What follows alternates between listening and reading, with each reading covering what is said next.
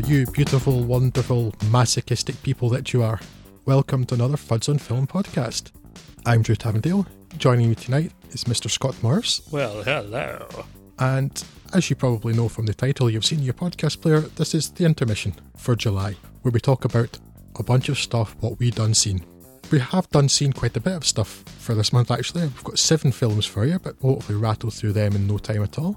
First up, we have The Circle, about which I know more or less sod all, so perhaps you can inform our listeners and myself, Scott.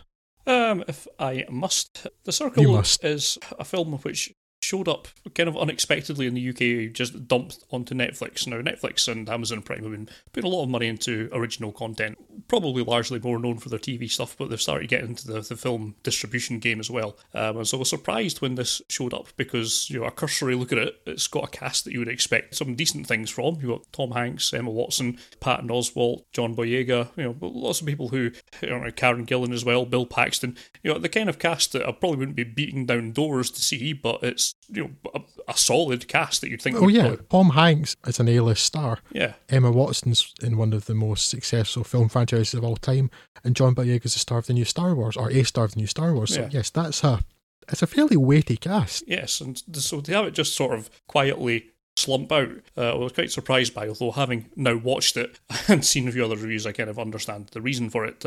Written by David Eggers, who I believe is one of the guys from Finding McSweeney's, who, again, which is another, got a reputation all of its own as well. So you would probably expect this to be quite well written and well acted, and I suppose it's reasonably well acted, but the writing not so much.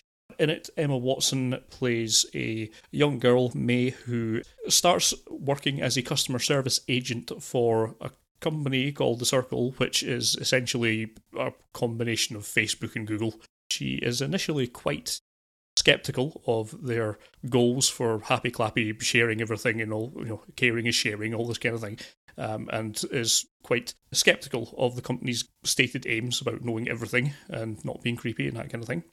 She is disdainful when her supervisors approach her, and while she's doing quite well with her job, she's not sharing enough on social media and she's not taking part in as many of the entirely optional social activities that go on outside the place. But eventually she sort of decides to kind of go along with it for a while. And it has a problem with her stated views at the start of the film taking a very sudden change after a near-death incident, which has her kind of converted fully into the propaganda that the company's putting forwards about how everything and all information should be shared and how there should be no privacy settings on your software, any of that kind of thing. And how that sounds a bit convenient for the plot. Yes, and that, to be honest, a lot of the points after this is kind of where I checked out, partly because that transition felt entirely irrational, and also because the means at which it came about are really stupid. Now, this sounds like nitpicking, and it is, but it's kind of indicative of how they treat the rest of the technology in the film, which is important when your film is basically about technology. This crisis comes about after The Circle and Tom Hanks unveils this magical new camera that they've started to put out, presumably for sale or maybe just out. Small camera, sort of, they show it as a sphere about 1 inch in diameter. This could be just dropped on, like slapped onto, fixed to trees, these kind of things. And they're saying that this will give you live uplinks of video and all that kind of thing. And their goal is to cover everywhere. So these cameras should be like placed around everywhere, and so that there'd be no, you know, we'd be able to see all human rights abuses, is how they put it, and gloss over any of the creepier aspects of that. But it's just the technology that's in this camera is annoying, right? This tiny, let's say, about 1 inch sphere, maybe a bit smaller, camera that you just stick onto somewhere like the side of a tree, and then you forget about it. And what does it do? It captures all the video in like glorious high resolution and uploads it to a satellite. A satellite? So it was something that small? Because I don't know if you've seen satellite uplink stations, but they're substantially larger than that. Even the small kind of mobile ones you get for mobile internet, still roughly, the size of your hand and a bit thicker.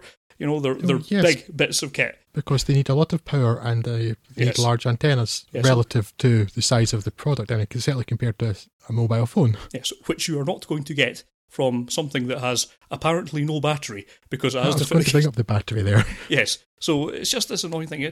And look, I would have let the battery issue slide, but The annoying thing about it is you don't have to do it that way. You don't have to say, oh, it's uploaded by satellite. It's like, no, you would say it creates some sort of Wi-Fi mesh network with other ones in the area or something like that. There's plenty of actual technology that could achieve that, battery aside, that I would have just let it slide. But it's just so hackneyed and lazy that it's sort of, well, satellites, because satellites are tech. It's like, that's not the case. This is just stupid.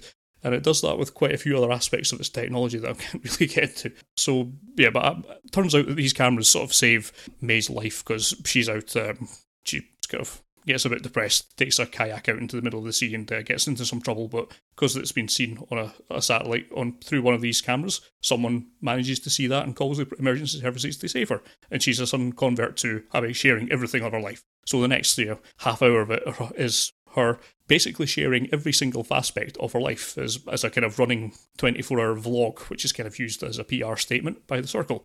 Eventually, she becomes disquieted by this after her parents have some issues with this, and she almost arbitrarily decides to turn against her higher-ups, the Tom Hanks and Patton Oswalts, and sort of turns the table on that, and without... You can see it coming a mile off. She sort of turns the privacy angle on them and sort of opens up all their emails to public scrutiny and all that kind of things. And there's one of those endings you can see coming a mile away. I don't have any major issues with the acting, I guess. It's not great, but it's fine. Emma Watson does as well as I think anyone could do with the role, but it's just so... Mm-hmm. It's never believably written that her character motivations and her whole outlook on life just change on a dime and then change back again. Just at the convenience of what would ever drive the plot forward at that point. Whatever's the next point that Dave Eggers wants to be making at that time. And so that's just never really sits well. And the rest of the cast, so good as Tom Hanks and Patton Oswalt and the other guys are, they're really just not in it for all that much. Karen Gillan as well. Karen Gillan's probably the actual best performer in it, who starts off as a kind of high flyer in the company, but the pressure gets to her and she starts cracking and pointing out the very legitimate concerns and the happy clappy thinking that's going on at certain points of board meetings and such like. Mm-hmm. And she's probably got the most believable character arc in the whole thing. Someone just comes under pressure and cracks, as opposed to the one that's just happening to drive the plot along. So yes, it's a very disappointing film given the level of cast that's in it. Mm-hmm. No huge complaints about the rest of it. It's well enough shot and all that. It just has a completely unbelievable story and a completely unbelievable technology aspect to it, which is a major part of the story, which makes this quite annoying. And the main character arc just isn't believable at all. Far from the worst film you will ever see, but I cannot for the life of you think there is any reason to recommend this. And it's quite frustrating because this is a topic that really does need to be examined more, and I think it should be examined more and everywhere, but why not in films as well? The kind of creeping loss of privacy that we're all seemingly just sleepwalking into as we sign away more of our lives to Facebook and Twitter and the rest is something that we should really be thinking more about, particularly when all that data falls in the hands of people that aren't quite so scrupulous as you would like. And that is what I hoped I would get from this film, and it delivers none of that. And instead, it's just a bit of a melodramatic shrieking, and is really in no way satisfying. And yes, very much lost me from about the halfway mark, and never quite won me back over. So yes, I cannot possibly recommend this to anyone. As I say, you will see far worse films in your life, but there is no point in seeing this when so many better films exist in the world. Yeah, that's a pity because, yes, you're absolutely right. It is a topic not just worthy of being covered, but necessary. Yeah. And there have been documentaries that have made a fairly decent stab at it. There's a documentary from 2013, I think, called Terms and Conditions May Apply, which covers a lot of the privacy aspects of, at least of end-user license agreements and things, rather necessarily than technology, more the software. But it is important. Yes, we are just handing over our privacy more and more.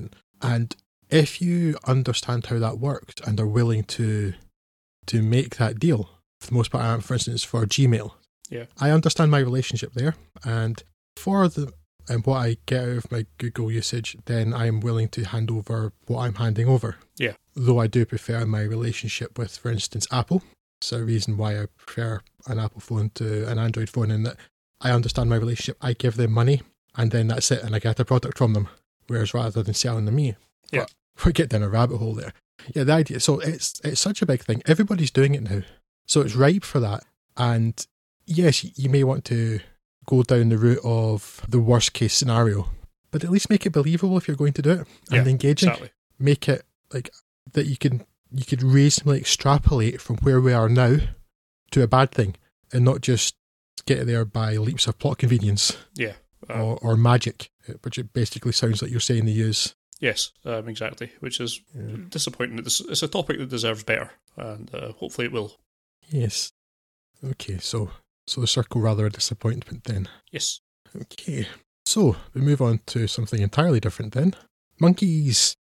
Everybody loves monkeys. Apart from those people who don't love monkeys, obviously, but we don't talk about them. I am talking, of course, about War for the Planet of the Apes, which is the third in the current run of Apes films. A couple of years after the events of Dawn of the Planet of the Apes, Caesar's people are still at war with humans as a result of Koba's uprising.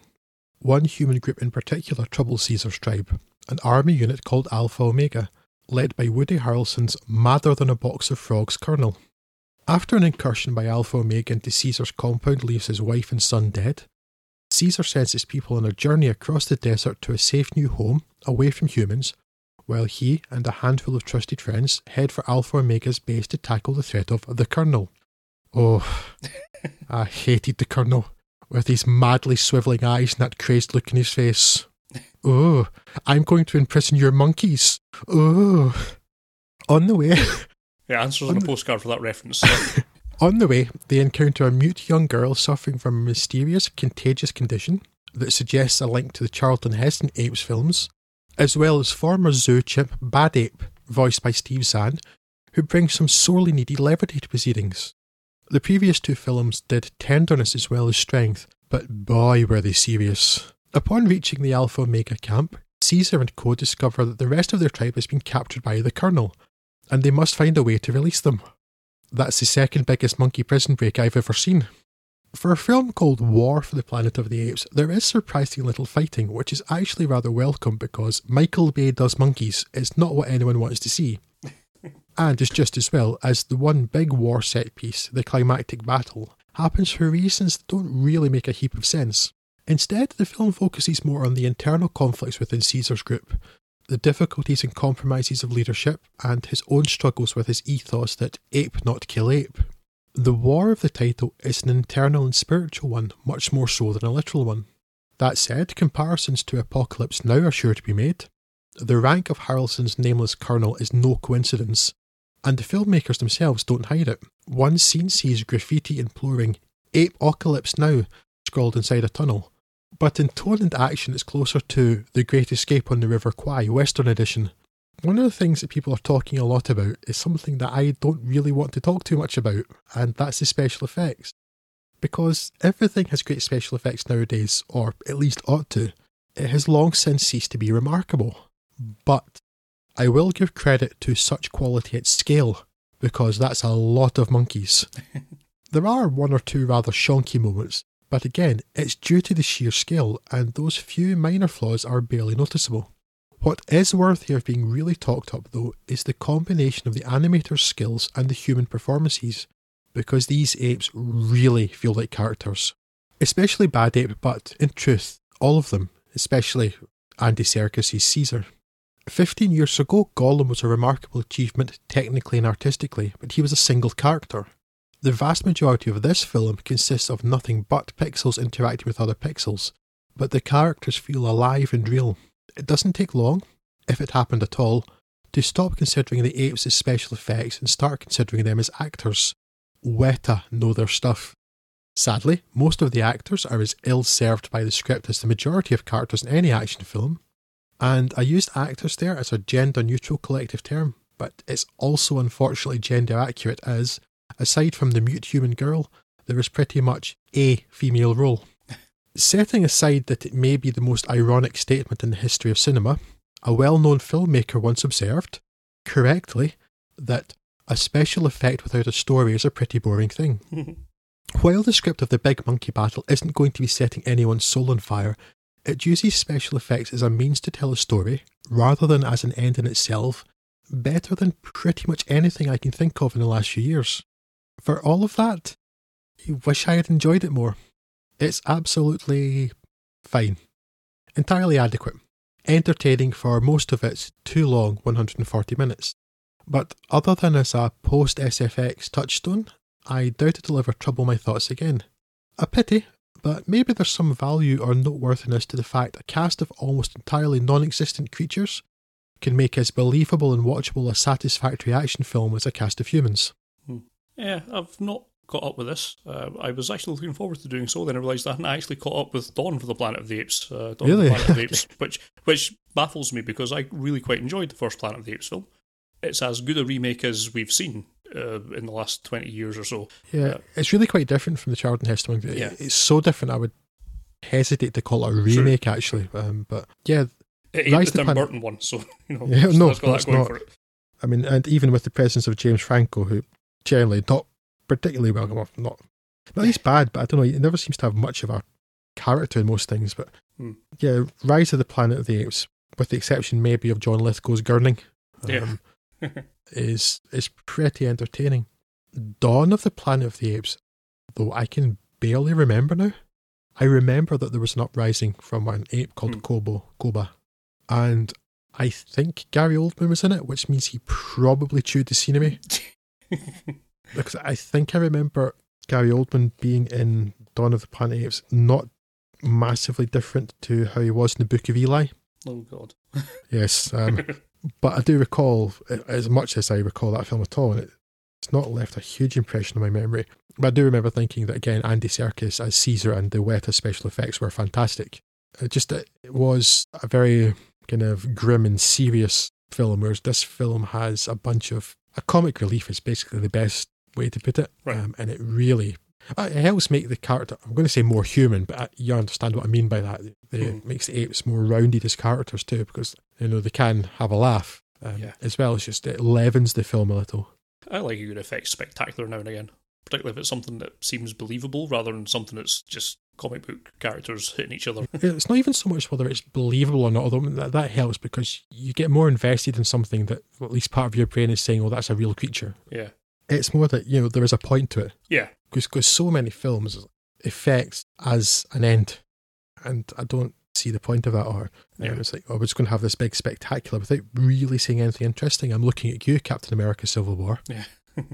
And here it is definitely a case of they're using a combination of motion capture, which I think they're still doing, and certainly real actors' voices, as well as the skill of the animators, and bringing it all together to make what are genuinely believable characters.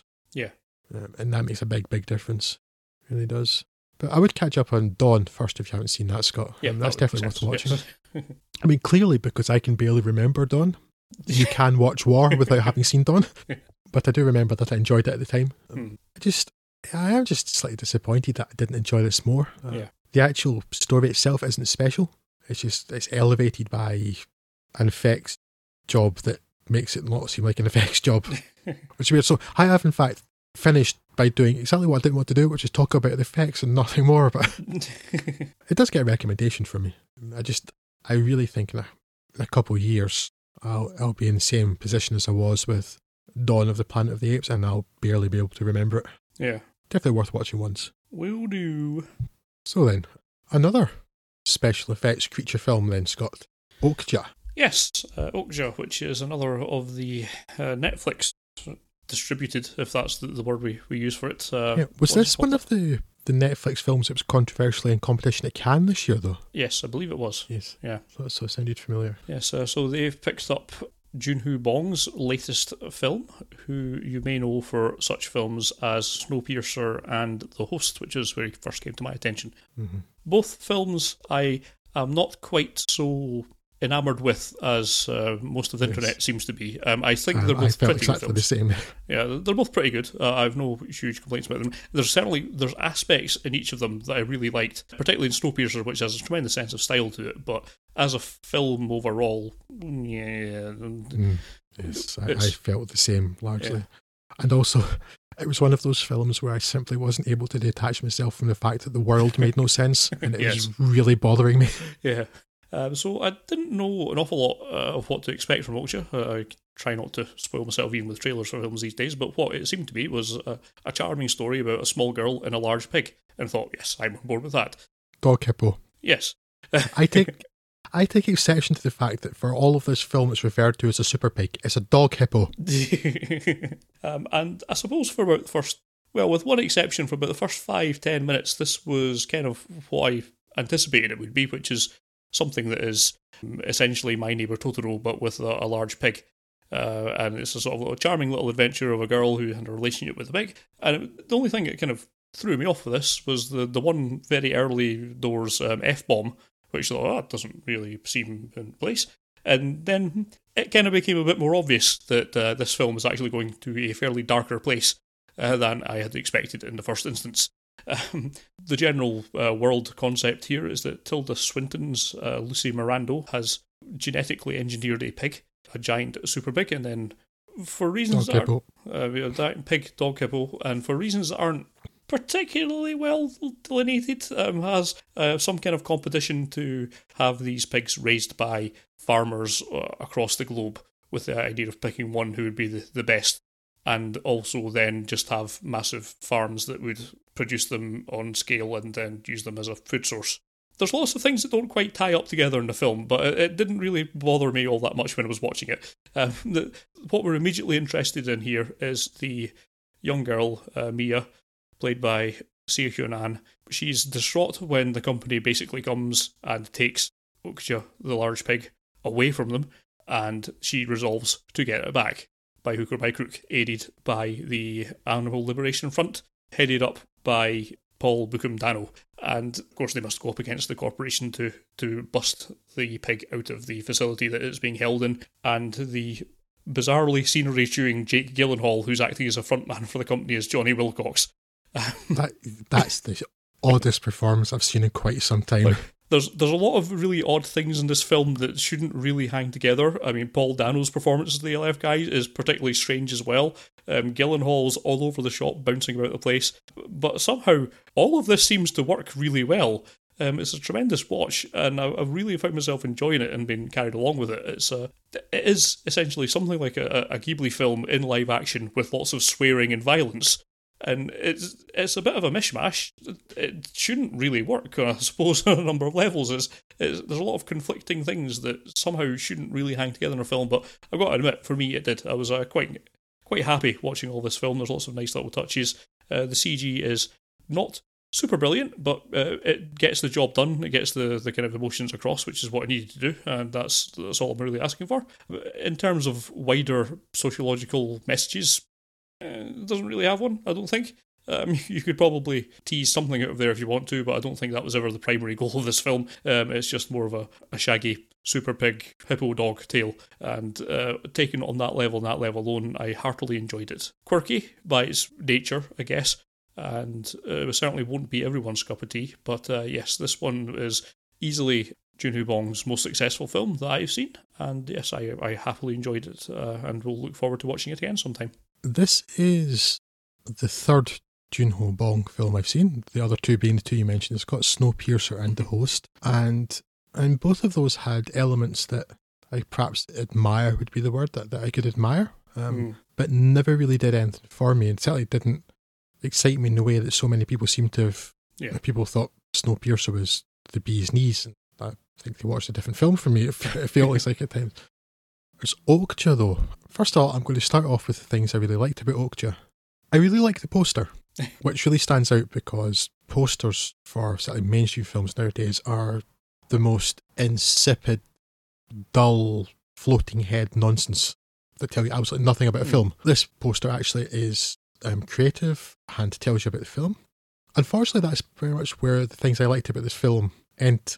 Aww, that's a shame. It's not even like that other things that I disliked, but I genuinely don't remember registering a single emotion, negative or positive, watching this, which is pretty much the single oddest experience I've ever had watching a film. And it's not even hyperbole. I watched this and it's like, it is a thing that is there. And I'd been looking forward to it because you had recommended it and you'd mentioned it being like a live action Studio Ghibli film, and I thought, oh, okay, this could be appealing. And unless hunger counts as an emotion, because it definitely at one point in the film when they're eating the super pig jerky, I was hungry. I just watched this with the most unaffected, complete lack of affect for the whole film. And I've never seen a film that I felt that way about. I've been bored by films. I've been excited by films. I have hated films because they're stupid or don't make sense or for various other things. This film was a film that was there, and my eyes were pointed in the direction of the screen, and then it ended. and I, well, suspect probably, maybe that issue is with me and the way I've been feeling of late. But it's just a film that was there, and even your man's Jake Gyllenhaal. That doesn't sound right. His name's not Jake. Jake Gyllenhaal. What's his name? Oh, it is Jake, right? Yes. Jockey Gyllenhaal. Yeah. Yes. Jake Gyllenhaal. His coke fueled, I'm guessing, interpretation of that character. Even that, it didn't do anything for me, and it's the strangest thing. I don't know whether maybe I wanted it to be. It feels like it has an agenda, but never quite delivers on it. Yeah, that's possibly fair. It doesn't seem to have any particular drive to a message other than maybe genetically modified things are bad, but it doesn't even push that particularly strongly. Yes, and not strong enough for me to disagree with it either. Yeah, and also genetically modified things aren't necessarily bad, and that's the problem with them if people don't understand it. Yeah. And maybe if you're going to tackle that in a film, maybe you could try a bit of fact. Genetically modified crops and things got such a bad name, and in some countries they aren't an issue at all. I think some European countries that actually, because they're properly regulated, people understand them. It's not an issue. Whereas in, I think, the United States and the United Kingdom, then it became a much bigger issue. Thank you very much, Daily Mail.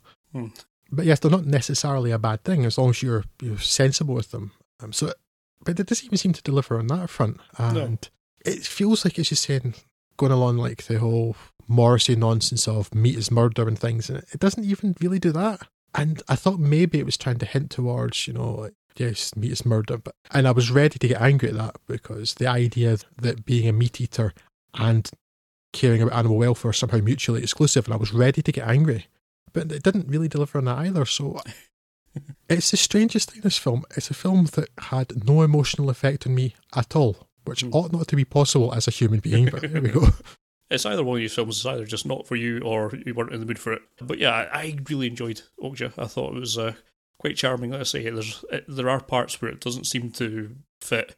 That's perhaps why I was enjoying it, because there's really no reason for Jake Gyllenhaal to be bouncing around quite so much, doing that kind of hyper stylized performance, when the rest of the film is a somewhat more down to earth. Like, it seems like there's a very serious plot line running through it with, the kids trying to get her Okja back, and also with the Paul Dano's ALF front that are trying to help us, which are actually violent in places. And then it cuts directly to him gibbering about the place like a lunatic, which shouldn't work. So yes, you have it's got those sort of more straightforward plot lines, as you say. Then it's got the Jake Gyllenhaal on some sort of mad cocktail of drugs. I'm assuming it must be, because I don't understand that performance otherwise. And then the bizarre subplot with Tilda Swinton and Giancarlo Esposito. Yeah, which doesn't go anywhere either. No, and it doesn't make a good deal of sense either. And it's just not interesting. And I am no fan of Tilda Swinton anyway, so when you've got double the Tilda Swinton in the film, and for no good reason, I wasn't particularly happy about that. But yeah, I don't know, I can see other people like it. I can see why people would like this. I was expecting something special, and I got something... You got something. I got something entirely a thing. Yes, it was entirely a thing that was there. Well, as I say, I'm just repeating myself now, but I enjoyed it. It's very quirky and individual, and I appreciated it for some of the things it's doing. John Ronson, I see, is also listed in the screenplay, and I think that comes across in some of the dialogue in particular, which is quite chipper in places. That worked for me as well, some of the little interplays that's going on there. And I think, special mention, I really enjoyed Paul Dano's performance as the incredibly deadpan ALF guy. That worked out quite well, leader of the terrorist ALF front. Yeah, as I say, sometimes a film's not for you, and there's nothing particularly wrong with that, but yes, so Okja was for me. I heartily enjoyed it, and I would recommend it to all. It should have occurred to me, and I do remember having this thought watching it, but I think I must have sort of put it to the back of my mind, but I do remember having an issue that a lot of the plot is based on the fact that the little girl doesn't want Okja to be slaughtered for food. Yeah. She's the daughter or granddaughter of a farmer. Yeah. How didn't she know that was the entire point? That doesn't make a great deal of sense. Yeah. And it's not like she's a vegetarian or anything. No. Because when her grandfather's trying to cheer her up and he says, I've made you your favourite dinner, some sort of chicken stew or something. It's like, well, clearly it's not like she doesn't eat meat or anything like that. So that kind of annoyed me because it didn't make a heap of sense. I guess that was going more for the fact that Okja was more like a pet or a friend. Mm-hmm. The way that you probably wouldn't want your dog to be eaten if you'd been closely going with it for. Yeah, but again, though, them being farmers, although they don't seem to have a great deal more livestock. They had chickens and the dog hippo, so maybe that. But farmers care a great deal about their animals and can be even friendly with them. But like humans have been doing for tens of thousands of years, they still know that the whole purpose at the end is to slaughter them, and you do that in a humane way so that the animal doesn't suffer, certainly. So, but that's the purpose. Yeah. If there's any farmers out there, tell us if you would eat your dog, you monsters, and we'll put this argument to bed. Yes, vastly different opinions on Okja there. We'll move on to a film that I think just I've seen, Scott, Baby Driver. Yes, so we'll have vastly different opinions about this as well, as long as you count we'll not having an opinion. And a lack of opinion, yes. Now, before we begin here, firstly, a proviso. I made the mistake of watching the recent episode of Half in the Bag that covered both Spider-Man Homecoming and Baby Driver before I wrote my own notes, and found myself nodding along to almost the entirety of the episode, especially Jay. So, while all thoughts are my own, it is possible, if unlikely, that certain phrasings may bear similarities to that episode, because it was like they were reading my thoughts for large parts of it. If so, I apologise. But now with that out of the way, let me tell you about Baby Driver. Written and directed by Edgar Wright, and his first film since 2013's The World's End due to the whole Ant-Man thing, Baby Driver is a film Wright has been working on for more than 20 years. It is the story of a talented young driver, Baby, played by Ansel Elgort, whose youthful passion for joyriding saw him take the wrong man's car. He's been paying for that mistake ever since, as this man, Doc, played by Kevin Spacey, has been forcing Baby to be the getaway driver for the heist that he sets up, until such time as Baby has paid back his rather considerable debt. As well as his prodigious talent behind the wheel, Baby is marked out by his nearly constant use of iPods to provide his life with a soundtrack, and to drown out the chronic tinnitus from which he suffers as a result of a childhood tragedy. This in turn sets up the film's signature style, that the vast majority of the action sequences are choreographed to the rhythm of whatever music Baby is currently listening to. That's something that could very easily have become gimmicky, but it stays just the right side of that, and remains entertaining as well as driving the action along at a good clip. I will say that in the opening minutes, when Baby begins using the car as percussion for the music as he waits for the gang to leave the bank, that I thought he seemed like a complete and utter pillock. But, fortunately, I realised what Wright was doing very quickly and enjoyed it wholeheartedly for the rest of the film. As to the rest of the film, Baby does his final job to repay Doc, but is rather naive in believing that such a valuable asset as he would be allowed to simply walk away, and so he must find a way to extricate himself from this life, and to build a relationship with Deborah, the waitress he met. His plans are complicated considerably by the presence of a psychopathic robber called Bats, played by Jamie. Hey, listen up y'all, I'm Jamie Foxx and I'm taking all these scenes now you hear because I'm Jamie Foxx in case you forget Fox. It's at this point that the film becomes a Tarantino film made by Edgar Wright, which I am absolutely fine with, even if the excessive violence of the second half seems rather detached from the first. This is, though, clearly an Edgar Wright film, and it's full of the visual flair and flourish by which he made his name, aided by the Matrix DP Bill Pope, with whom Wright also worked in Scott Pilgrim vs. the World. Despite being turned up to 11 tea, Jamie Foxx is entertaining, and there are good turns from John Hamm and Kevin Spacey, and C.J. Jones's Baby's foster father Joe. Elgort himself, though, is rather blank, which may sound harsher than I intend, and the failing is partly in the film's central conceit. Baby isolates himself from the world through his music, but that isolation makes him rather anonymous as a character. His character is developed a little more in his scenes away from the crime world, but there's simply not enough, so he remains defined by his earpods and sunglasses, which is not the deepest characterisation you're likely to find. There are obvious comparisons to be drawn between Baby Driver and Guardians of the Galaxy, and, again, to Tarantino, due to the use of music. But Baby Driver is considerably more eclectic than Guardians, and the music is much more skillfully woven into the action, something Wright, of course, has previous form with, beginning all the way back in Shaun of the Dead. There is some humour in Baby Driver, but I find myself wanting more, though that could just be because I've been conditioned by previous Edgar Wright films. They're usually very funny, but That, of course, doesn't mean that all of his films have to be comedies. What is a more legitimate complaint is that the film lacks heart. Not that it's cold by any means, but it is missing the emotional core that is so prominent in, for example, the Cornetto trilogy.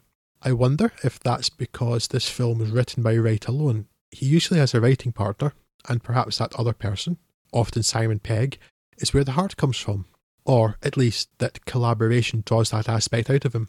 For the action portions of the film, that lack doesn't really matter. But the middle third really sags because of it, as the focus of that section is the relationship between Deborah and Baby, and it just doesn't ring true. They're both reasonably likeable, and that they would fall for each other is entirely plausible. But their relationship seems to go from A to L without passing through any of the stages in between. We've only known each other for 2 days, but yes, obviously you love me and I will go on the run with you. For why, Keats? For why? That's a real disappointment in an otherwise thoroughly entertaining film, and I'd certainly recommend watching it. But I just don't think that, in a few years, it's going to stay with you in the same way that, say, Hot Fuzz does. But it does get bonus points for getting Beck's Deborah into a film, for which I thank Mr. Wright very much indeed. Yes, as mentioned, not seen it, so I withhold my opinion, but yes, I generally like Edgar Wright's stuff, so I will certainly be giving it a good old look in due course. Yes, I'd be genuinely surprised if you didn't like this, Scott. It's got, I mean, story-wise, it's not really like anything that he's done before, but it has a lot of his style to it. Yeah. And it's just it's a very entertaining film. I don't know, people have been raving about this film, and for me, just lacked, it's a very good film, but it's not a great film, and it lacked something to make it special. Mm-hmm. But definitely, I would absolutely recommend watching it if you've liked any of Edgar Wright's other work. I sure do.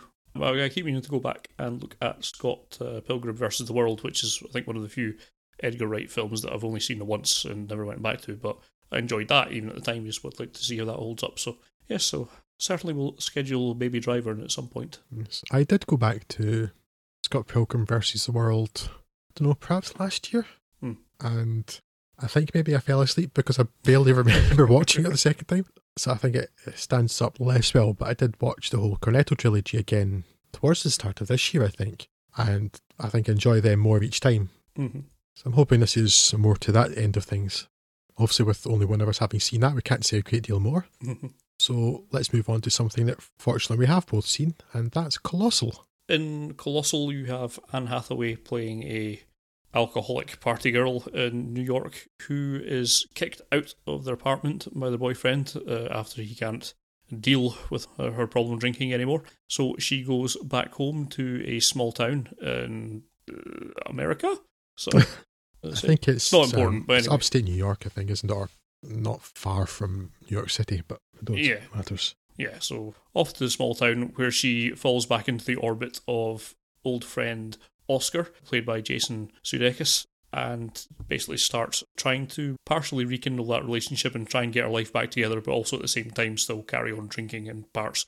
She's still just trying to get her life together and work out what's going on. But that takes an unexpected turn when she, at one point, takes a shortcut across a children's play park, only to find out the next morning that in what you would think would be an entirely unrelated event, a huge Godzilla-esque monster has appeared in South Korea and Seoul and started trashing the place. There doesn't seem to be any particular connection to this until at some point the next day she takes another trip, a shortcut back through that kids' park, and again this monster appears and trashes Seoul, and it turns out that there is some thankfully entirely unexplained connection between this particular area of New York, of upstate New York, and Seoul, and her inhabiting a monster. So once she works out this, she naturally eventually reveals it to Jason Sudeikis and tries to get some help. On a kind of plot recap level, this sounds like it's some zany knockabout comedy, which is quite a very different vibe you get, certainly by the end of this film, where although there are giant monsters in it, they're not in any way, shape or form the main focus of the film. There's no real scenes of people trying to defeat the monster or anything like that, due to the nature of how these are manifesting themselves. Instead, it just becomes an example of human nature and some of humanity's darker aspects coming out to itself, especially by the end of the film. So while Anne Hathaway does very well in her role, it's really Jason Sudeikis that does the bulk of the work in this film, as he goes from a supportive friend to becoming almost jealous, and then outright violent and obsessed by the end of it, and it's a real change in character, and something that I don't think he gets a chance to show off all that often. Generally more of a comedic actor, so when it's good to see that when he is able to mix in the dramatic parts as well, he can pull off that quite effectively as well. So yes, I suppose it's a comedy that turns into a dark comedy by the end of it, and I think it works quite well. It's a very interesting film. I'm no genre expert, but there's not been an awful lot of innovation in the giant monster genre since, maybe Cloverfield at a push. So this is certainly some innovative thought technology that can be added into that vertical. But other than that, I would say I enjoyed it well enough to recommend it. It didn't absolutely blow me away. It's just a solidly enjoyable watch with a very imaginative premise that I think it does probably about as much with as you could. And yes, it's an enjoyable enough little watch, and certainly one of the more unusual things you could see in this sort of instance. I get the feeling that I didn't enjoy it quite as much as you did, Scott, but it's certainly interesting, which is very often enough of a reason, because bland and anodyne and cookie cutter this is not. Yes. It is surprisingly dark. Yeah. The way it goes towards the end, both what character's actions as well as his intentions, and I really didn't see that coming at all. It blindsided me, but yeah. I didn't really know what to expect from Colossal. I don't think I knew anything about it before I watched it. I must have just seen it being available and thought, oh, okay, I'll give that a go. Let's see what this is like. It's such a hard film to describe because it's got about 4 different genres in it. Yeah. And yeah, it goes to a surprisingly dark place. But does end in a very satisfying manner. Yeah. I suppose more than anything it's a monster movie, sort of. But with a very, very unique take on that. Yeah. I'm struggling here because I really don't know how to describe this film, other than that I don't really think I've seen anything much like it. It is odd, but in a good way, I guess. Yeah. And is, of course, yet another film in which I refuse to believe that Jason Sudeikis and Ed Helms are not just the same person acting under different names. Because genuinely, for a long time, I thought they were the same person, which generally doesn't happen to me, so I think they must be. For me, it's like John Oliver's assertion that there is only one Olsen twin. I should just move from place to place very, very quickly. A really unusual take on monster films, and to be honest, it's difficult to talk about without giving anything away. That's the big problem I have with this, because I really didn't know what to expect from this film, so everything came as a nice fresh surprise, and I'd want other people to be able to do the same thing, so I think maybe best that I don't even try and speak about it more other than that. It's odd, but interesting, very unlike pretty much anything I've ever seen. As you say, it's certainly very much unlike anything that I was expecting or had seen before. It's an effective fusion of a few different things. I think if you've got even the slightest interest in the kind of monster film genre, you definitely need to see this. But I think it's just a good drama that happens to have monsters in it as well. And in places, it is very funny. So it's got a lot of things going for it, and there's something for everyone.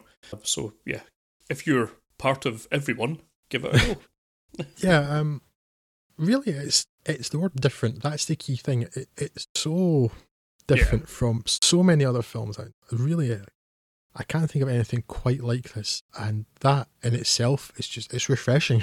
Yeah, and I know there's still so many films made every year, but when it feels like all you're getting is TV adaptations or reboots or soft reboots or sequels or comic book films, and it all gets on top of you a bit much. Mm-hmm. But when you have something that's not really like anything else that gets the big marketing budget anyway, refreshingly different is the best thing I would say about it. Yes, I was just trying to find quickly the budget for it there, and I've come up a blank, but $50 million. Yeah, which is not a lot, and I think it looks pretty good for that amount of money. And given the cast, I'm sure Anne Hathaway draws a fair amount of budget from it as well. So I would imagine so. Yeah, I think they've done a very good job with their budget, I would say, on that film. It's done it very effectively. Yes, plaudits all round. Unfortunately, that takes us to A Cure for Wellness. Yes, that is certainly unfortunate, Scott. If you want to title it A Cure for Insomnia, you'd be getting close to the actual point. Yes. Dane DeHaan plays a character called Lockhart, who is a young investment banker. And now, I know that is synonymous with douchebag, but I want to point out that he's an extra specially douchebaggy sort of douchebag. Certainly at the very start of this film. And he is called in by his higher-ups to go to a retreat in the Swiss Alps, or somewhere equally picturesque, to retrieve a high-ranking member of their board who they're hoping to pin on some financial irregularities and shuffle him out of the company that way.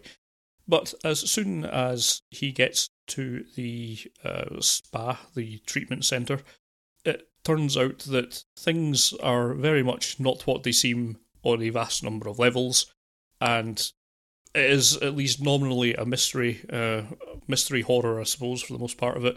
I won't go into too many of the details, but mainly because it's really boring for the most part. Not an awful lot happens, apart from Dane DeHaan shuffling around various wards of the hospital and gradually uncovering things that don't really make a lot of sense.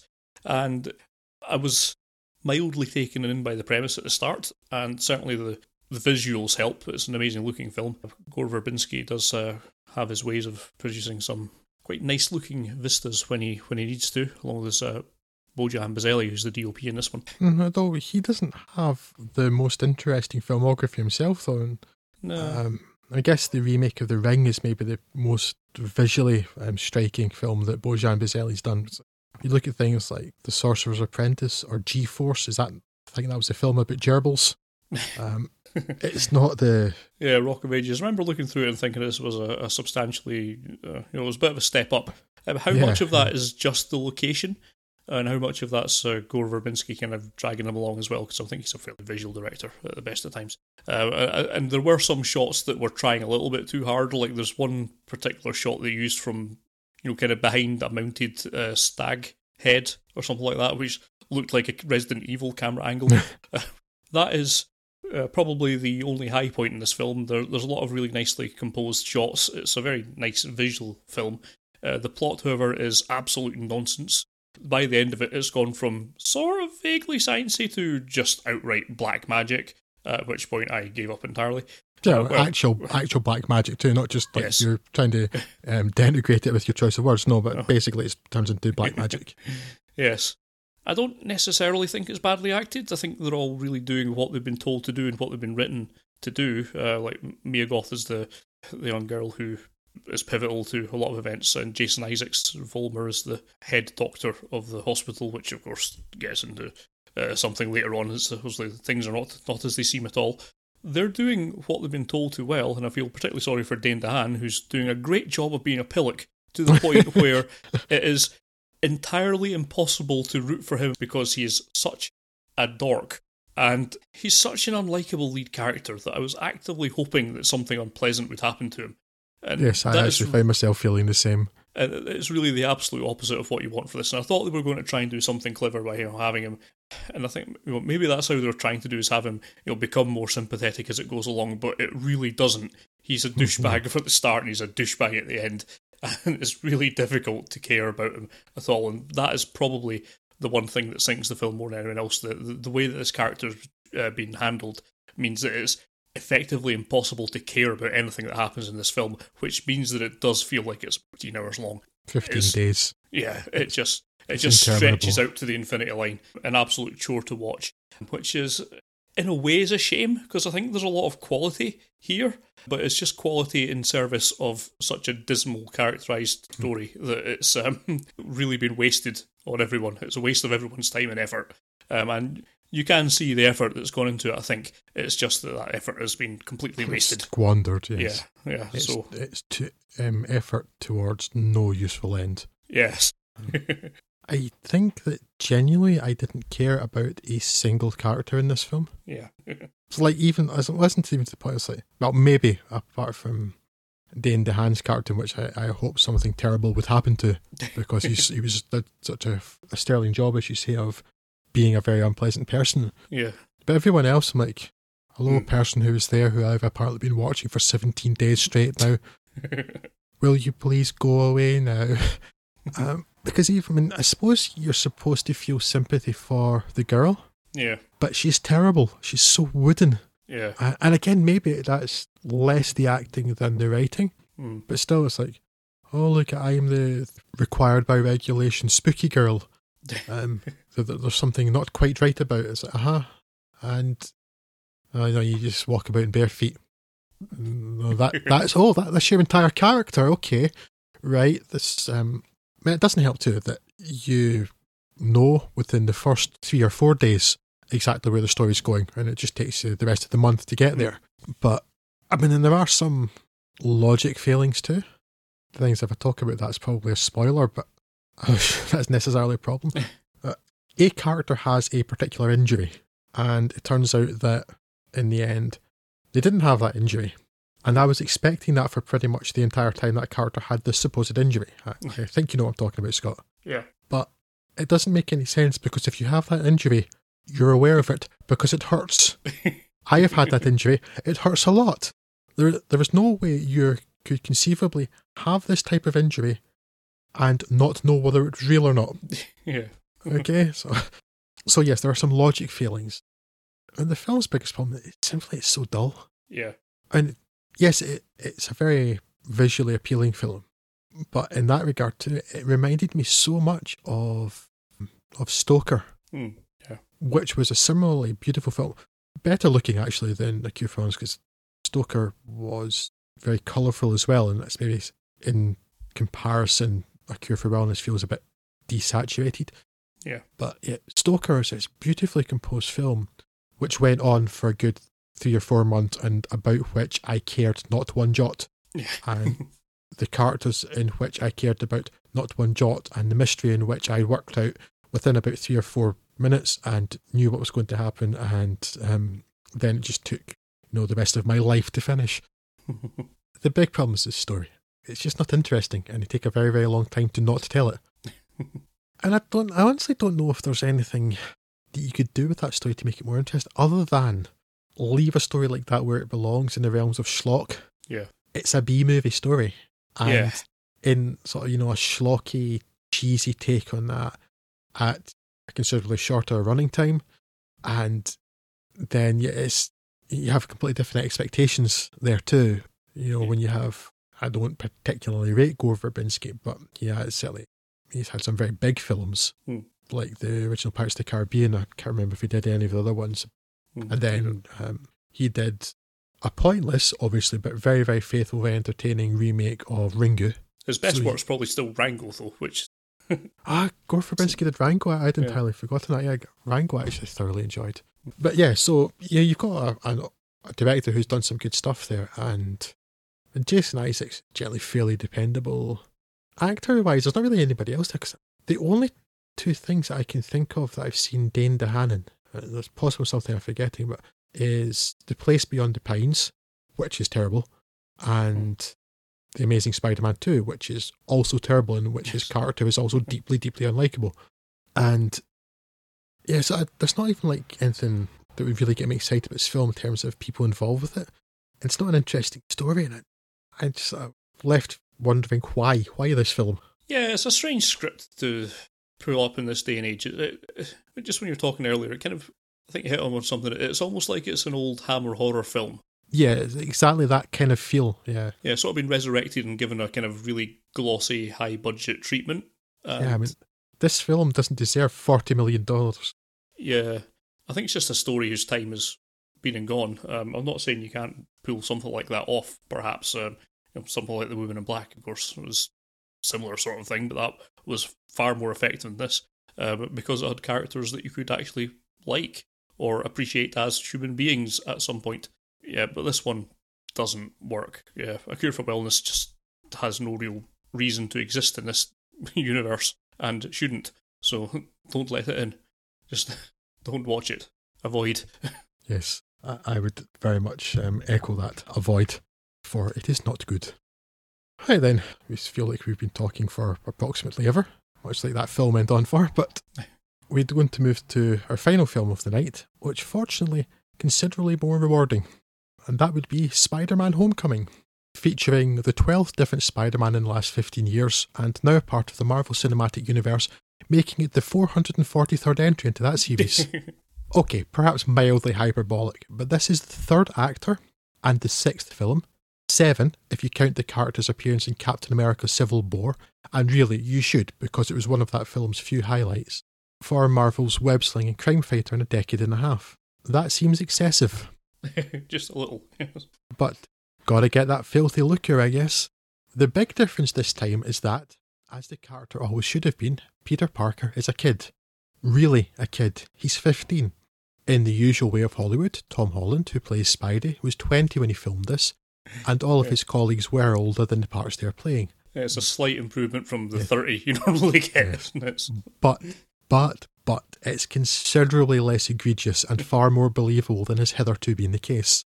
While I liked Tobey Maguire in the Sam Raimi films, at no point was I buying the then 27-year-old Maguire as a high school student, nor the 29-year-old Andrew Garfield in the 2012 reboot. But they had cool hair, like the kids have. They weren't bald like me, so... Andrew Garfield had a skateboard. Well, obviously then he must be in high school, and it's entirely believable. He was wearing a t-shirt that said, "Hello, fellow kids." But Holland? Absolutely. And actually, I'm going to talk a bit more about Tom Holland before we went on to that. Part of why he seems more like a kid is that he's not very big. Whereas Andrew Garfield is the same height as me. I think he's 6'2", and he was really buff, and he was more like your Captain America type than a Spider-Man type, and it never fitted. At least Tobey Maguire was short, and it felt more appropriate. Whereas Tom Holland physically feels like a kid, and that works so much better because the film focuses so much on the kind of the gawkiness of him, and he's difficult to get into grips with his powers. So the casting is so fantastic here, and yeah, I expected great things from Tom Holland ever since I first became aware of him in The Impossible, the film with Hugh McGregor and Naomi Watts about the aftermath of the Banda Aceh tsunami. And he's got the chops. But back to the film, I guess. The film begins with some poor schlubs led by Adrian Toomes, Michael Keaton, getting screwed over by the government and Tony Stark as they lose their contract to clean up the aftermath of the Avengers battle in New York City. Rightly a tad miffed, Keaton and his crew snaffle some of the alien tech and set themselves up as gunrunners. We then jump forward 8 years to Spidey's Trip 2 and part in the nearly consequence-free CGI smackfest in the world's most boring location, also known as the airport fight in Civil War, but seen from the point of view of Peter's smartphone as he records a video diary, which is a considerably more entertaining take on that event. Isn't it just? And then some. Returning to Queens afterwards, life is frustratingly normal for Parker as he is consistently not called into action by the Avengers again. And Jon Favreau's Happy, Spidey's liaison, seems to be ignoring him. Which leaves Peter with regular high school life, an academic decathlon championship, and petty crimes as his main activities. Which is to say, he's stopping the petty crimes rather than committing them. Until, that is, he happens to stumble upon members of Toomes' crew selling some rather overpowered weaponry, and he determines to find out where they are coming from and stop them. Now, there are a few problems with Homecoming. Visually, it's not the most exciting film you ever see. It's competent, but it's not special in that regard, and certainly not distinctive. Not that it's DC-like grim either, but while undeniably goofy at points, Sam Raimi's trilogy had an appealing, saturated, cartoonish aesthetic that suited the material well. But the Marvel Cinematic Universe is supposed to be serious and cool. So no people being turned into skeletons for this Spider-Man. And it's all the worse for it as far as I'm concerned. There's an incredible blandness to the general look of a lot of the Marvel Cinematic Universe films. I think maybe only the Guardians of the Galaxy films feel different. Yeah, they got to use like more than 3 colours. Yeah, they got to use colour. I mean, obviously, some of the characters have colour because the Iron Man suit is very colourful, although the one in this is actually toned down. It's very muted, maybe just so the Spider-Man red and blue suit stands out. But yeah, it's becoming very bland and samey, the visual look of that. And I understand to some degree the idea of trying to make it uniform, but there's just no distinctiveness to it. Yeah. But yeah, it's competent, and at least there is merit in other parts of it, but visually it's just, I want some flair, or some style, and this film doesn't have any. I mentioned the Marvel Cinematic Universe, and it suffers from being part of the Marvel Cinematic Universe. While it is tied in well and makes sense, that's something, they have thought about it. There's some thought into basing things on actions that have happened in other films, and there was consequence, or at least some sort of lingering effect. And that's good. It does get a little tiresome though, and elements like the Captain America instructional videos ought to have been jettisoned entirely, something I suspect Chris Evans and his entirely phoned-in performance would agree with. And Robert Downey Jr. is generally a welcome sight, but I think even he is beginning to tire of this, and Homecoming could do with a good 33% less Tony Stark.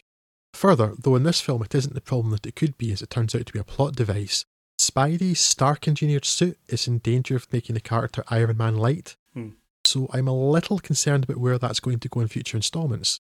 However, it does provide several moments of humour as Peter talks to Suit Lady, the Spider Suit's AI, voiced by Jennifer Connelly, who's of course the real-life wife of Paul Bettany, who was Iron Man's Jarvis AI.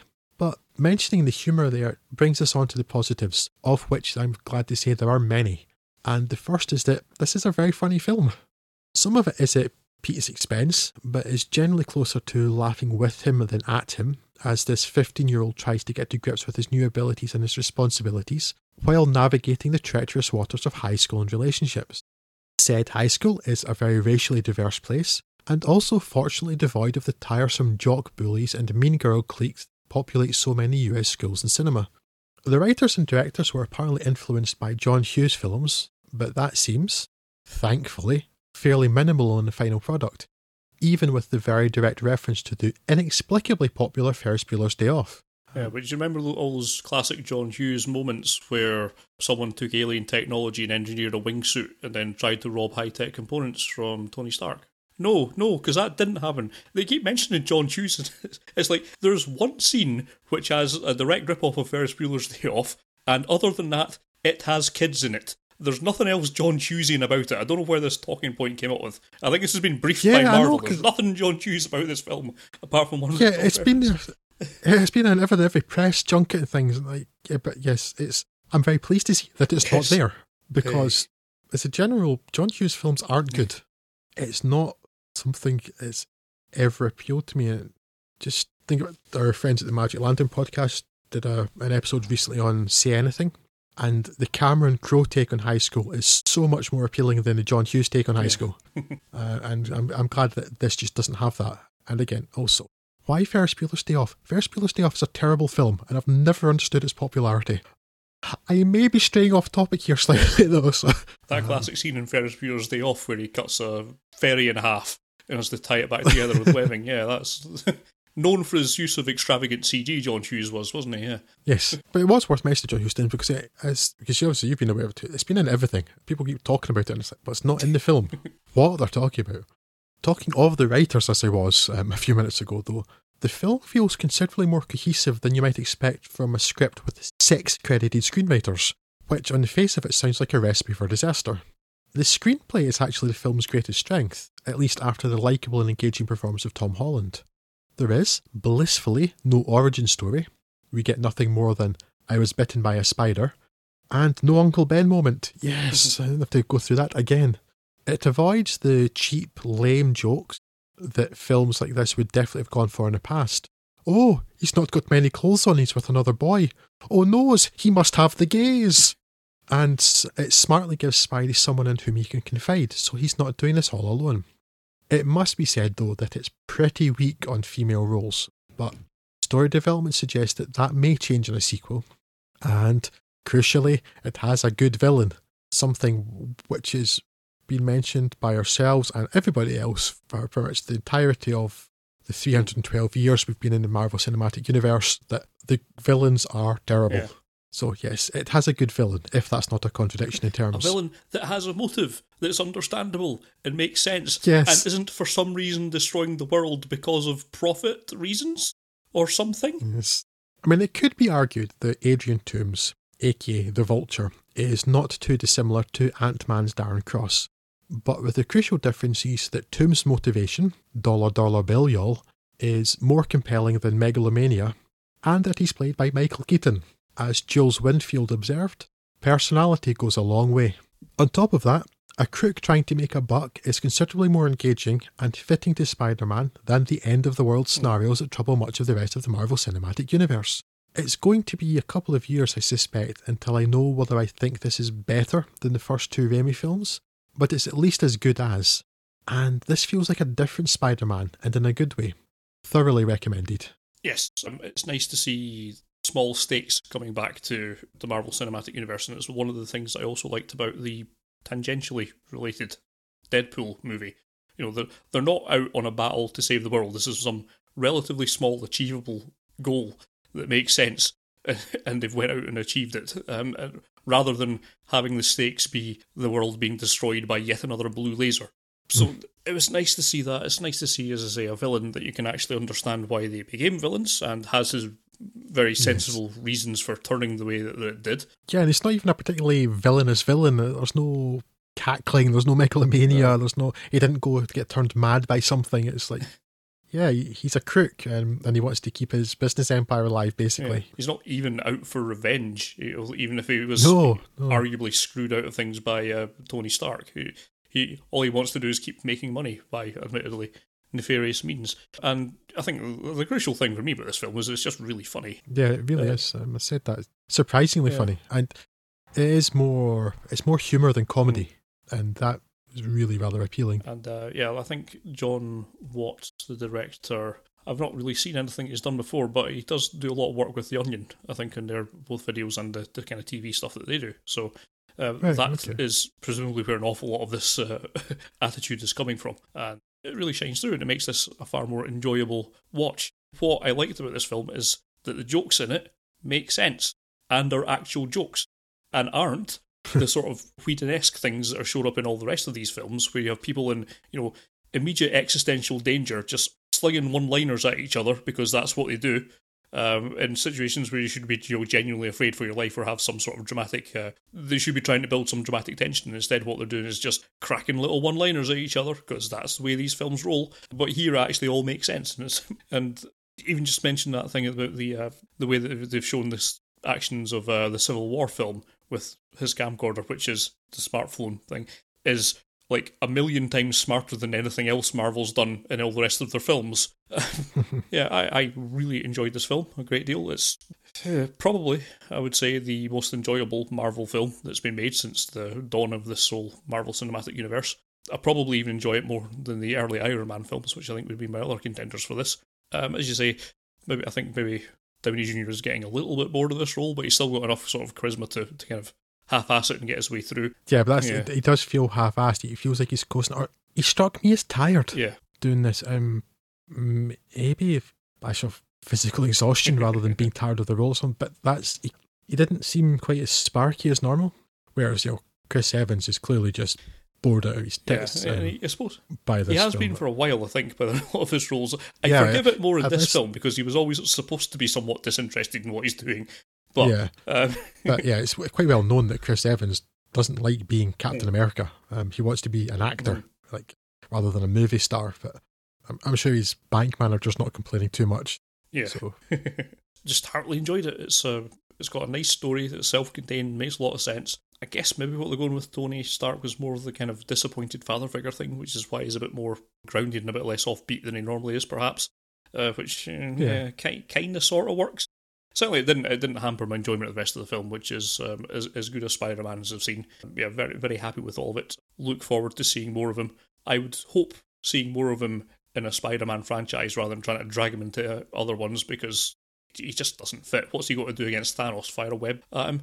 Nah, that's just... Yeah, and he's 15, and I always, I never read the comic books, or more than maybe one or two, but like the Spider-Man and Friends or whatever the various cartoons were that when we were growing up, Spider-Man was always my favourite comic book character, and like the wisecrack and stuff was always great, but I've never been so familiar with the character in the comic books. But from listening to people who are big fans of that, seem really, really pleased with this particular take on him, and that the smaller scale crime fighting stuff is what Spider-Man's supposed to do. Yeah. And it's more interesting too, because it's remarkable how quickly the world's going to end wears on you, to the point where you almost instantly don't care Especially because, the character's never going to lose in these things, but when it's the world, when the threat is that the world is going to end, well, they're not going to finish the film with the world ending then.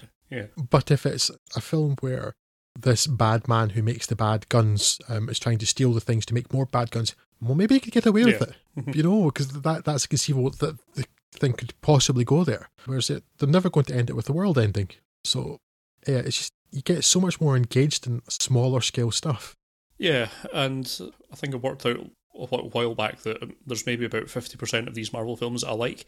That percentage might go up quite a bit if you started including the Netflix, Marvel TV stuff, which again is all kind of relatively more small scale stuff with like Daredevil and such like that, which I think fits better as well. I didn't care at all for Agents of S.H.I.E.L.D., but I did watch a few episodes of Luke Cage, and again that was like smaller scale, and it's like local neighbourhood crime and stuff, and I was actually, it's quite slow burning, but I was really getting into that, so that scale seems to work so much better. Yeah, so that I was thinking of that, Daredevil, and even January Jones. Actually, I've not seen any of Agents of S.H.I.E.L.D. because that seemed a bit too rah-rah actiony for my taste. It's incredibly Joss Whedon-y too. Also partly because of how it's produced, but it does look and feel like a Buffy the Vampire Slayer type thing, and I never cared for that. Curiously, some of their smaller, darker stuff works better on telly than it does up on the cinema. Bringing it back to Spider-Man, easily recommend it. Probably the best comic book movie we'll see this year. Actually, Logan's really good too. Fighting for it very strongly. I think I prefer Logan, but you can't compare them because the tone is so different. I think we mentioned last episode, Logan's barely a comic book movie at all. But yeah, certainly what we're saying is if you've any tolerance left for Marvel, certainly it seems like an awful lot of people do, you should go and see Spider-Man Homecoming. It's the best thing out of the Marvel Cinematic Universe in years. Yeah, so I think my level of enjoyment must be a little under yours, but I still thoroughly enjoyed it. I think we just want to let it settle a bit. Maybe I'll watch it again, maybe a year's time. It's got charm and humour, and it feels different from the other things, and not just because of the scale, because Peter Parker is so different. He's not a billionaire tech genius, although he's a tech genius. He's not this huge buff guy around. He's a kid, and it's nice. And also imagine that kids watching this will like the fact that he's a kind of scrawny little kid. Yeah. You have to be very careful about using the words grounded or realistic when you're talking about a human with the powers of a spider. But compared to if you've seen a trailer for Thor Ragnarok, which looks ridiculous in every way you can possibly imagine, this feels so much more down to earth. And obviously literally because Thor Ragnarok takes place in space, but it's just so much lower key, and it's nice. Yeah. It's just, they've just turned all the dials down a bit, and it's refreshing because your brain can only take so much of everything being turned up to 11. Yeah. Yes. So, Spider-Man Homecoming, good. Yes. Yes. So, that's us finally at the end of this intermission episode, but we do have some feedback on Twitter, I believe, Mr. Morris. If you'd like to fill us in on that, please. Yes. We asked for your thoughts, and you gave them to us. Thank you. First up, I guess it's Stu from the Films and Swearing podcast on the Twitters at FAS Podcast. Oksha felt like a live-action Studio Ghibli movie, even with the piggy concentration camps. I adored the film, and as we discussed, I agree. Drew doesn't. That curmudgeon. Blake writes at Blake writes. I'm dead inside, Scott, clearly. Perpetual Dumb Machine at Blake writes. Didn't see The Circle, but read the book. I guess I'm that guy. Some claim its narrator's blind obeisance was satire. If it was, I missed it. I agree, just satire, or just simply not making sense? You decide. And he goes on to say that Spider-Man was great, the best Spider-Man we've had, most Spider-Man we've had, also more humanity than Marvel's usual world-exploding fare. And yes. Yes, exactly. And at Matt Toller, who's upgraded himself now to these tweets are okay. That's exactly what I was going to say if we spoke about that. Read my mind. War for the Planet of the Apes was fantastic. Introduction of mutated virus may have been one plot contrivance too many, but it was too odd by the effects to notice. And also going on to say that there's a seed of a good movie in Cure for wellness, but it was stretched thin over 2.5 hours. That's a long time we can guess what's going on in the first hour. Yes, it's a very long time indeed. You've underestimated the amount of time it feels like as well. More like 25. Yes, by a factor of about 10 at least. That's what a lot from the Twitters. Thanks very much for your feedback, and we look forward to hearing more of it. Yes, and as always, thank you very much to everybody who retweets our announcements of episodes, etc. on Twitter. Well, where else would you retweet them? But you know very well what I mean. We do appreciate that, and we like hearing from you, so please talk to us. We like conversation, and it's nice to hear voices that aren't ourselves. What I would like to mention just before we go is happy birthday to us, because it was so important we managed to miss it ourselves. That's us now 2 years and a bit old, which is scary because we've aged really badly. I mean, I'm a ruin. And mentioning it too because, yes, I think our first episode was the 5th of July 2015. That sounds right, Scott, isn't it? Yeah, that's about right. So, yes, we're now 2 years old in our Guys' Fuds and Film. I've thoroughly enjoyed it. I'm actually pretty proud of the work we've put out, so hope you agree with that. I do. Yeah. I may be biased. But if you don't, please tell us why. At least tell us how you think we're doing. And if you've got the time to leave us a wee review or something, we'd always appreciate that, because it just gets more... Well, yes, it's going to rub our ego too, let's be honest about it, but it gets more people listening if we get some reviews, and that's what we want. It's like, to know you're not talking into the great internet ether, and that people are actually listening is rather pleasing. Ethernet, sure. I might have made that joke before. Also, though, the scary thing is that we're now just 2 months shy, Scott, of you, Craig, and I having been podcasting together for 10 years. Because we're very, very, very old and we'll be dead soon, thankfully. But you'd think we'd be good at it by this point, but... Yes, that frightens me, that September 2007 we began in the one-liner. But so we did manage, 120-odd episodes in 7 or 8 years, on the one-liner, and we're now on episode 74 in 2 years in Fuds and Film, so having some sort of structured schedule seems to work quite well. It's strange because we started Fuds and Film because we didn't have enough time to see the films we wanted to see, and I've ended up seeing more films and making more podcasts, and I can't work out how that has come about, but I'm pleased it has. And we thank you for joining us on this journey. That's it, really. Just wanted to, at least, we generally don't care that much about anniversaries or milestones or anything, but I don't know, 2 years already. It seemed worth mentioning. But we had this trumpet lying around, so we thought we'd just blow it. See what it be. It's a bit of a waste otherwise, isn't it? I mean, a trumpet, like anything else, wants to fulfill its purpose in life. That's it from us for this episode. I was Drew. Scott was Scott. I certainly was. Bye. Bye-bye.